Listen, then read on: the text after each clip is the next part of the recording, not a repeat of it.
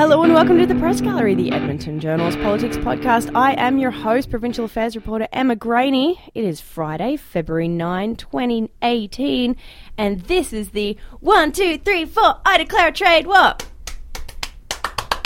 edition. I'll come up with the second.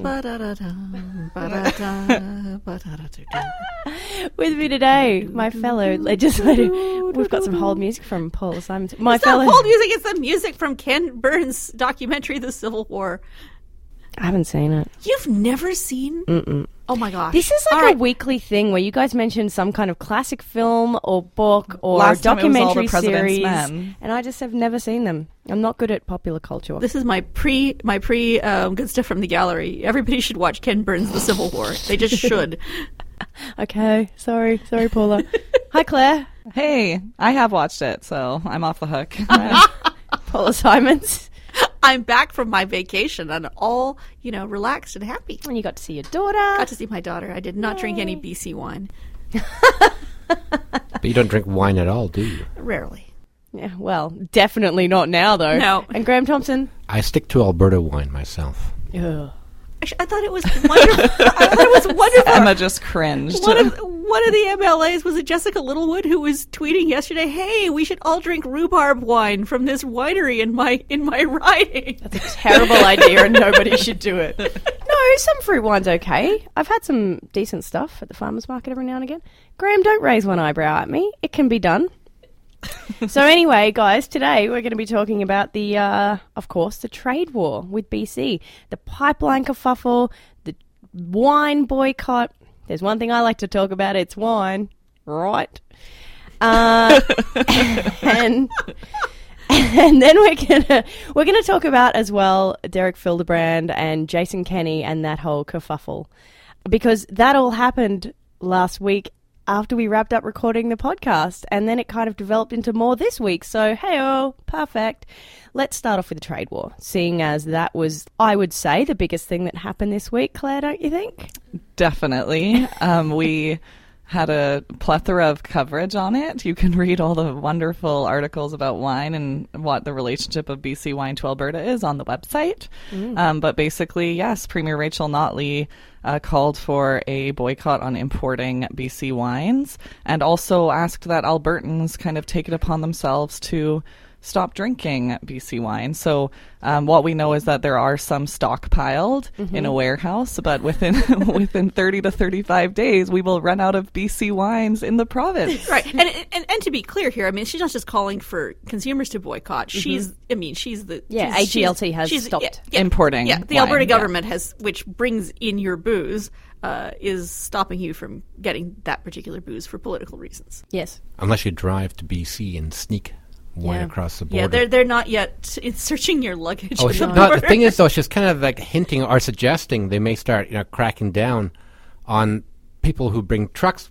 across the border with full of wine. Oh, yeah. The black market in BC wine. I want to point out that what's interesting, though, is that there is still the direct-to-door option to buy BC wines in Alberta. Of course. So now this was all in response to last week's, I guess, announcement or decision or, idea or whatever you want to call it. Threat, basically. But by BC Premier John Horgan that...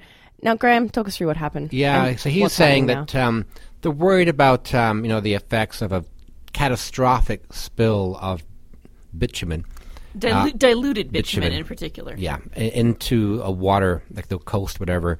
So they're saying they're looking at doing more investigations into that and maybe limiting the amount of diluted bitumen Alberta can ship through pipelines to the west coast. Which is actually, this is actually rejoices a way in the name Dilbit. I love it. This is actually a way of Horgan once again trying to use a tool to delay or stop the expansion of the Kinder Morgan pipeline. Of course, he's been saying for some time he'll use every tool in the box to stop that pipeline, and this is seen as another, like a monkey wrench he's trying to basically kneecap Alberta with. So Alberta immediately got upset and said, you can't do this because only the federal government can regulate what goes through pipelines, not the provincial government.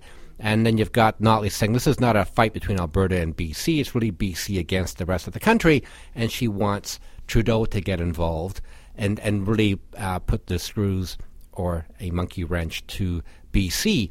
Now, in a sense, the Premier is escalating this deliberately to get the attention of the federal government, to get them involved, to force Horgan to back down. The thing is, Horgan hasn't actually done anything. He hasn't passed any laws. No, he's just talking about it. He put out a press release saying this is what we're thinking we're going to do. Right. So it's, we can't go to court and fight them. There's nothing they've actually done, except this is a signal to investors, a signal to Kinder Morgan. Don't go ahead with this pipeline. We may find a way of stopping you. So this is a major problem politically, economically for the Alberta government. And of course, the problem for Mr. Horgan is that he has a government that's balanced on the head of a pin, and he relies on the support of the Green Party MLAs. Three of them. That's it. Balance of power. And that's the balance of power in BC. So if Horgan does something that convinces the Greens to, I don't know what. I mean, the Greens wouldn't obviously vote for the Liberals, who are the Conservatives in BC, just to keep us all straight. But if the Greens go off in a huff and leave his government high and dry, then the Liberals take over, which, if you think about it, would be really stupid on the part of the Greens, because the Liberals have been much more welcoming, although not wholly welcoming, of the pipeline. So why? I mean, they would be cutting off their noses to spite their faces, but nonetheless, Horgan is in a position where he needs to at least posture that he's doing everything he can to fight this pipeline. Not I kept saying at a news conference to cut off his face to spite his nose. Did it twice. So yes, I mean what I'm saying. Okay, fine. When this was announced... Sorry, just going back to Horgan, the thing about the Greens, and you're right, the Greens are the tail wagging the dog. So what Horgan's done, he approved the Site C, the big project to build this big hydroelectric project. The Greens don't want that. He did it. He went to Asia to try and sell more liquefied natural gas to China. The Greens didn't like that. So he has to prove, that he's actually an environmentalist, and the best thing to do is try and stop the Kinder Morgan pipeline, which actually costs him nothing. Right, and it should be said, too, that when we're talking about trade sanctions such as they are, what Notley announced before the wine boycott was, I guess last week, you talked about this when I wasn't here, that they're not going to buy any Site C electricity. Not Site C. She said that's actually separate between the provinces. But still, it's a way of, he's talking about not buying up to $500 million worth of power from BC. People went, yay, good for you. The thing is, we actually... We're selling more power to BC in the last few years than buying from BC. But I guess that's the point, right? That if they brought Site C online, they would need a market for all the electricity that the Site C hydro dam will produce. Right. And so we're preemptively saying, we're not going to buy electricity from the dam that you haven't Which built actually may actually then increase the price of power in Alberta. So, when this was announced it was Tuesday, I believe, that Rachel Notley had this press conference. I was in as I usually am, like a giant nerd, sitting in the front row of the press conference, live tweeting what was happening. And when she mentioned wine boycott, I honestly started giggling, because there's something so Canadian about this. It's the cutest boycott I've ever heard of. It's adorable. Canada, stop it. And so many great puns. Grapes of wrath. Sour grapes. You bet Shiraz she did. Oh, I love that. Yeah. The War of the Rosés. Yeah. Yeah. Oh, it's just pandemonium in here. Yeah. But it was something, there's something so terrifically, adorably Canadian and cute about it. And I mean, this comes back to Canada. But not if you're actually a wine producer. No, but I mean, this is why the provincial restrictions on wine and beer and liquor is ridiculous. It's just another example of why they should get rid of it. And that's a whole other topic. And there's been, a lot of I think there has been a mixed response from Albertans on what they think of this boycott. But when you're talking to, I've talked to retailers who have been really in support of it and have said they've had customers in support of the boycott. But I've also talked to a few wine retailers who've said to me, I actually, most of my wine isn't from BC. It doesn't affect my bottom line, but I'm really worried about how far this is going to go. Is this going to kind of create continuous kind of escalations in trade? Are we going to be cut off from the port of Vancouver? That was a legitimate question someone asked. Well, I think we should stop importing wine from Saskatchewan right now, too. We're still mad at them. No, Saskatchewan's on side with us now. I know that. Scott Moe came out and like, isn't that interesting? Because we're not fighting a two-front war. We're well, because they need the pipelines too. Yeah. Yes. Saskatchewan's that export. But Scott Moe doesn't. Scott Moe, the new Saskatchewan premier, though, he does not like this wine boycott, and nor does was Palliser in Manitoba. They're like, guys, calm down. We're in the prairies, chill. Well, it is probably a violation of the I want to call it the Trans-Pacific Trade Agreement. That's the wrong thing. The U.S. partnership. I mean, for all the reasons that we said it was stupid for Saskatchewan to ban Albertan trucks from entering Saskatchewan job sites. Yeah. This is equally stupid, but it is. Notley is doing this on purpose, knowing it is stupid because as you say, it's for the public. It's for public consumption. And also to force the hand of the federal government. She'll escalate this. Now Horgan's saying he won't escalate it, but Notley will continue to escalate this. Notley cannot let this turn into a stalemate. Just to keep ramping up the pressure, getting more headlines, and forcing the federal government to actually come in and do something. Again, the federal government, a couple of things. Horgan's done nothing at this point. He's done nothing illegal that they can fight him on. Also, Notley doesn't really care about the Liberal votes in BC federally, but of course Trudeau does care about the federal votes for the Liberal Party in BC. So you've got these things. So you get these competing interests. But Notley, the time is not on her side. I've talked to some legal people who said, look, it's clear Alberta will win this. The pipeline, according to the federal government, will get built.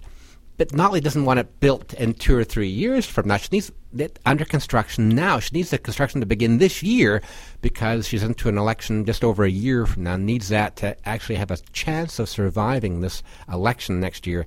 She has to get this pipeline under construction this year. Paula, further to your point there, I was talking with some bureaucrats about whether it's in contravention of the New West Trade Agreement. So basically, yes, it can be. And I asked Notley about that. And I said, you guys kicked up a stink when Saskatchewan had their license plate, when we had that whole brouhaha. And the Trade Minister, Darren Billis, kept going on about the $5 million fines that Saskatchewan could be facing as a result. And I said, are you willing to stomach the risk of $5 million worth of fines being in contravention of the New West? And she's like, yep. Well, she said because right now... It's a very simple answer, yep. We are being hit by, she said now, a $1.5 billion a year hit to our selling oil. Right now we're trapped selling oil to the U.S. and we can get more of our oil to international markets.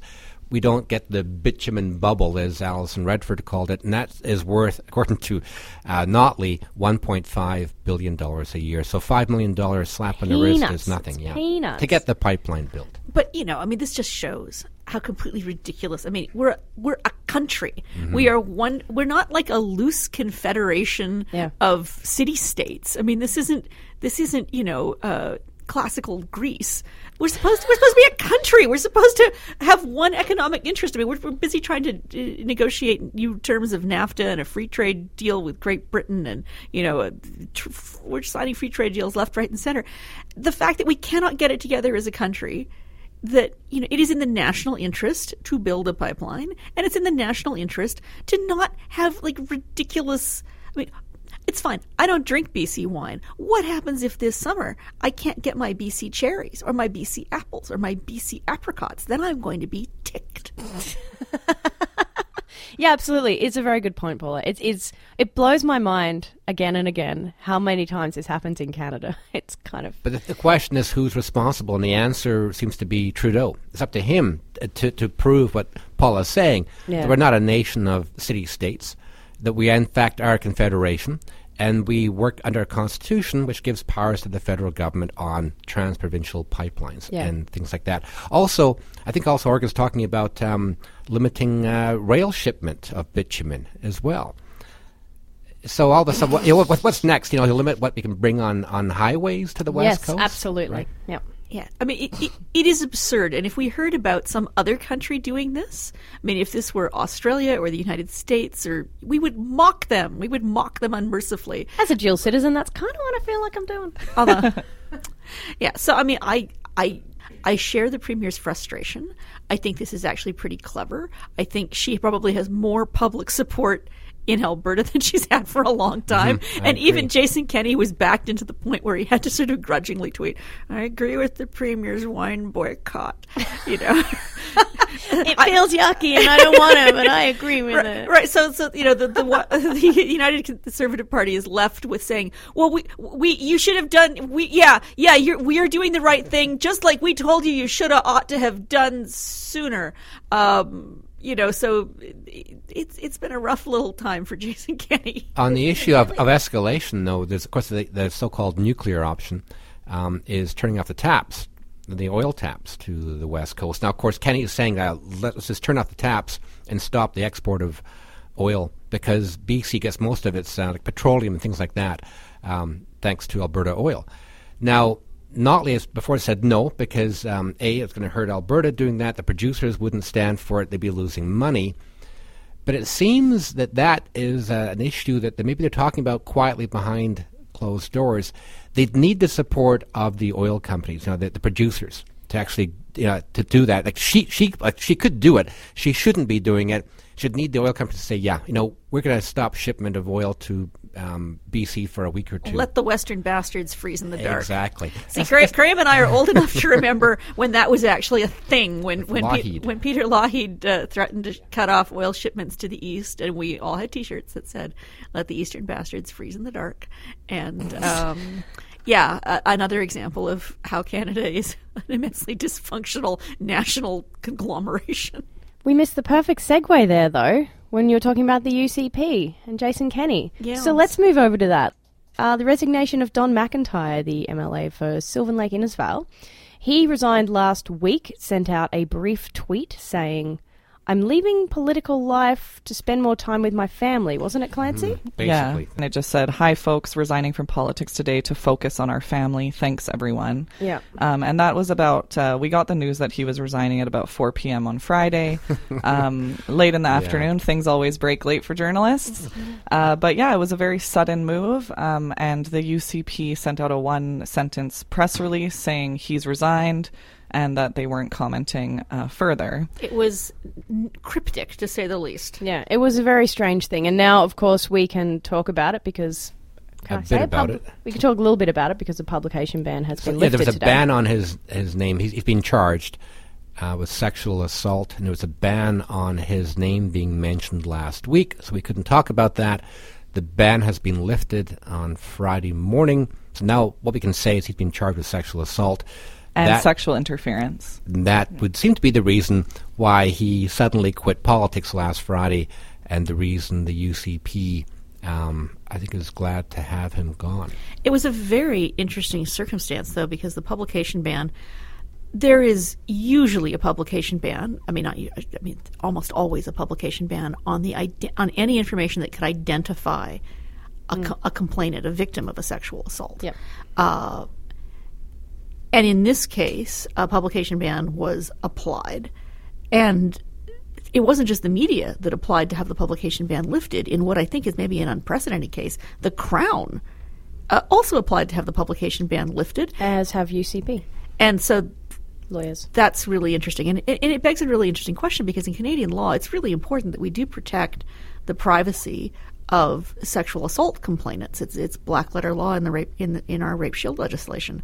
At the same time, when a sitting politician faces an accusation of sexual assault, not just an allegation, but criminal charges. This has risen to the level where both the police and the Crown feel that charges are have a reasonable likelihood of conviction. Then I think there's a pretty strong argument that the public has the right to know that Mr. MacIntyre didn't just leave to take up oil painting. Well, just to put this out there, everyone in the press gallery did reach out to try to get comment from MacIntyre, and no one has heard from him. So, a man is innocent until proven guilty. As I say, they don't lay charges unless the Crown believes there is what they call a reasonable likelihood of conviction. That's the threshold. You can't just go charging people willy-nilly. That said, these are allegations. These are charges. There is no conviction. But I do think that the public has a right to know if a sitting MLA is facing criminal charges of this gravity. I mean, this goes way beyond Derek Fildebrandt bagging a deer on private property or bumping somebody's car in the parkade. This is a case where I think, charges. Yeah, very serious. Yeah, and also Graham, it goes to the issue, of him actually resigning from politics. Yeah, altogether. So it's a big question. Why did he do this? And we were told we couldn't explain why now we can. Graham, what do you think politically this might mean for the UCP? Anything Well, for the UCP or Jason Kenney? No, I think that they're cutting ties. If you're right, if there's UCP lawyers in the courtroom or arguing against that publication ban, having it lifted, in other words, they want MacIntyre's name out there too. So they're cutting all ties with this guy. And the charges have nothing to do, as far as we know, with the UCP. This is something separate from the UCP, and they're cutting ties, so they want this guy gone as much as anybody else. I mean, they're saying, I believe the allegations stem from a time before Mr. MacIntyre was, in fact, an MLA. Yeah. And it means we will be having a by-election in Innisfail-Sylvan Lake within the next 6 months, so We'll keep be tuned on that. We'll be following both of those things. Let's move over to Derek Fildebrandt, of course. Last Friday was found guilty in his hunting charges and had a $3,000 fine. The story that you reported on last December. Yes, which, no matter what Derek Fildebrandt says, was not leaked to me by justice officials. I had to laugh. People were saying, well, but Emma leaked the story because she knew it before everybody else, and then she leaked it. And I'm like, no, journalism. sweetheart, this is reporting. This is what we do. We find out information you didn't already know, and we share it with you. Yeah, and Derek knew that too. Because I called him for comment on this, and he said, how did you get the story? And I went, I was doing random court checks on random MLAs' names, including NDP MLAs. Including people who've been in trouble before with the courts. Yep, and yours is the only one that got a hit. So he knew that, and then he still decided to go out and try and tell people that justice officials leaked it. They did not. And which would have been, wholly improper if they had, except they didn't. Yeah. But also, it's a court document. It's not as if they're leaking somebody's tax information. No, I mean, someone's charged. It's a public public charge. record. Yeah, that's kind of the bizarre. point. Yeah, I got the whole Anywho. So as we were recording, I guess last week or just after we wrapped up, and Derek Fildebrandt was found guilty in Didsbury Court and hit with a $3,000 fine, and the response from Jason Kenney was very, very quick. I suspect and they detailed. had that written in advance, No, just quietly. definitely not. So what happened here? I mean, you read Clancy, you read this. No, yeah, I did. No, basically, Didn't bother. Jason Kenney said that basically he had a 60-minute conversation with Derek Fildebrandt in the fall, where he had asked him to disclose, with him and Jason Nixon, the House leader, where they had asked Fildebrandt to disclose any forthcoming issues. Is there anything else, Derek? He didn't disclose anything, and Kenney said that because of that failure to disclose at the time, that Fildebrandt wouldn't be allowed back into the UCP caucus, which is something that everyone had kind of assumed would happen at some point because he is such a supporter of the UCP. What's kind of interesting, though, is that Emma's story actually came out in, I think it was November, December. It was December. It would have been the last day of session. Okay, so early December. And I think people have it's begged the question, why did it take a couple of months to announce that Fildebrandt wouldn't be allowed back into the caucus, given the fact that this was already on the table, that he was going to be going to court for this charge? Well, but I guess you have to wait and see if he's found guilty. Exactly. You're right, because what happens if the court threw the charges out for some reason, and then he could say, look, I really was innocent, this wasn't really an issue you should fire me over, basically. You're right, Paula's right. You got to wait for the court to do its thing. Yeah. And then yes, in fact, you are guilty, $3,000 fine, and then they can actually act against him. Yeah, I agree with you, but I just it was saying that it was a failure to disclose, not the actual charge itself, which seemed to be the issue. It wasn't the fact he was found guilty, it was the fact that he didn't tell them about it. But he also says, Graham, there's this other level of intrigue to this whole conversation, where the reason he says he didn't tell them about it was because he was shocked into silence because the first... Which has never happened before with Derek Fildebrandt. Because the first 50 minutes of that conversation was about Jason Kenney saying that Derek Fildebrandt will not be allowed to run in his redrawn seat because they want Leela Rahia to run in it instead. Because they wanted to get more women, encourage women to actually run for the UCP. Yeah, that's why Derek Fildebrandt says he didn't tell them about it. He was just so shocked. Right, and he's claiming the moral high ground because he says this is the leadership of the party interfering in what should be a free and contested nomination. That he should have the right to run in what is effectively his current riding. I mean, in the territory that is his current riding, and that it is inappropriate for the bosses of the party to be interfering with nominations. Now, to which Jason Kenney responded this week rather snarkily that you don't even live in the riding. You live in Calgary. Why would I let somebody who lives in Calgary run in a riding when I could just let the person who's in the riding run in the riding? You do it very well. Interesting impression of Jason Kenney, but okay. Spot on. That's not an impression of what Jason Kenney sounds like. That's an impression of what the press release of the tone of the press release. That's interesting. How people who are best friends and comrades in politics all of a sudden can find ways to bash each other. And the thing about this has been an issue sort of behind the scenes about Derek Fildebrandt not actually living in riding, but living basically in Calgary. Yep. I think when he was charged, I think that with the hit and run, Yeah, that his was charges actually went to his Calgary. It was sent to his Calgary home. Yeah, so this has been an issue. It's interesting, that his own people, in a sense, former friends, are now using that to bash him over the head.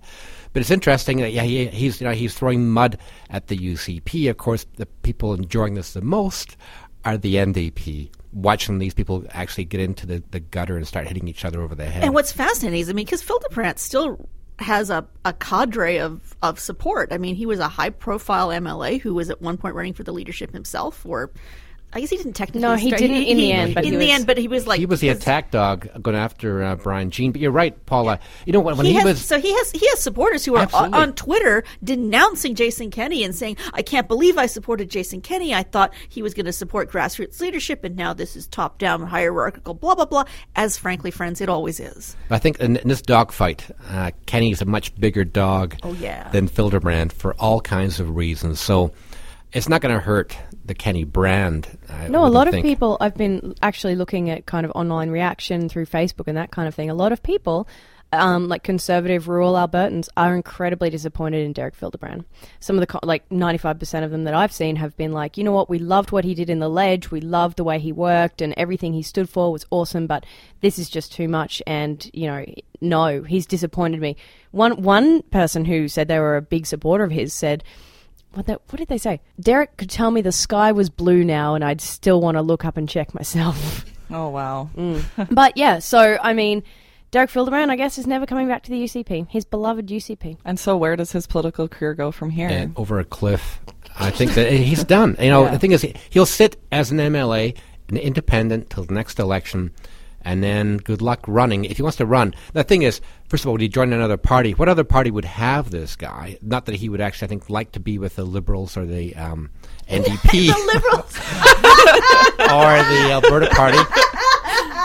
But, exactly.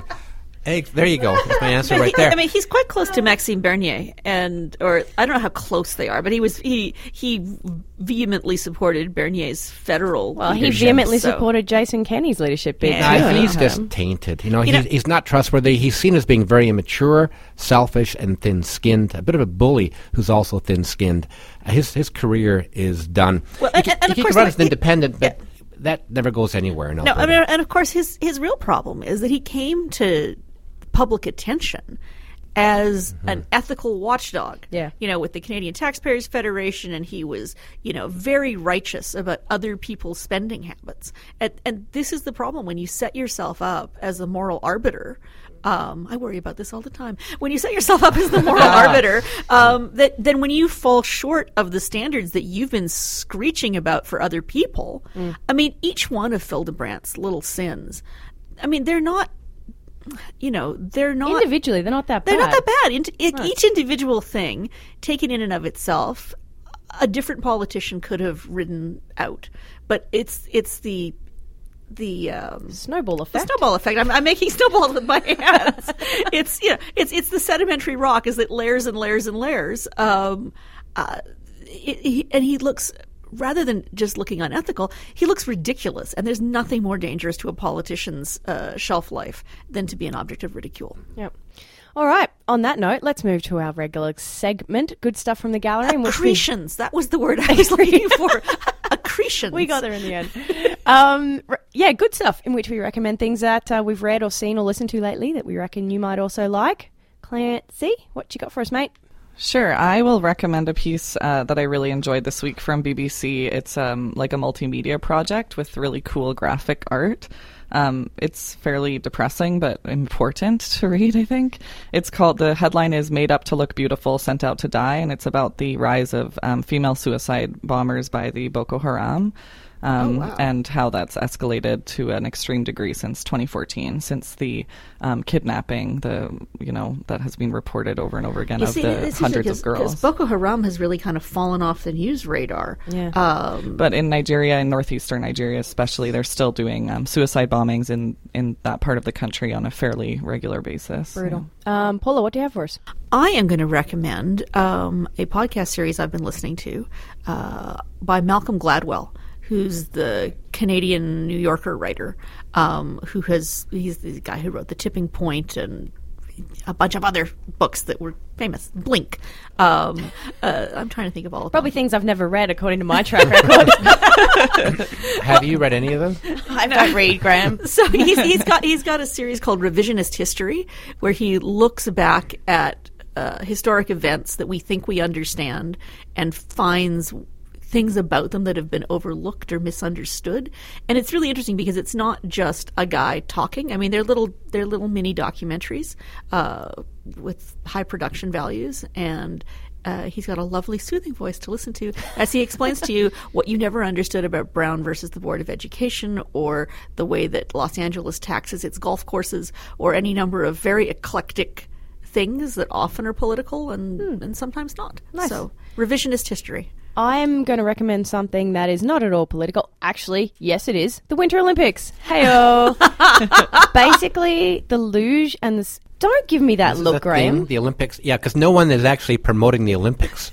I'm sorry. Oh, I'm sorry. Do you want to police my good stuff recommendations, do we? Could I? I think No, this you is cannot. called mansplaining, Graham. Graham? This is the patriarchy at work, Graham. Wait, is this the point where Graham recommends Ed Struzik's book about You've been looking at my notes, haven't you?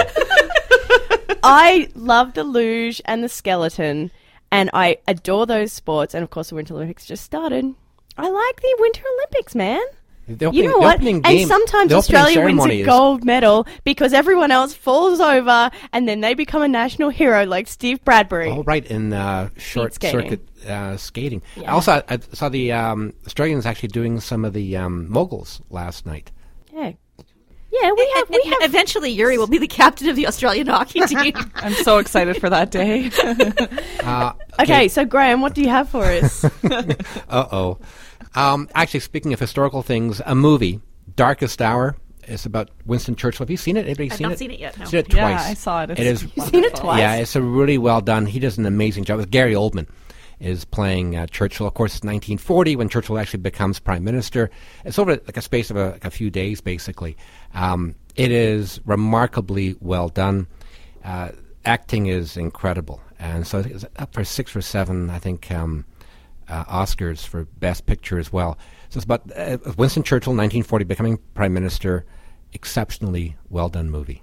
Nice. Thank you guys so much for joining me, Clancy, Paula Simons, Graham Thomson, and David Bloom, here to film some of this and put it online at edmontonjournal.com, where you can find all the previous episodes of the Press Gallery.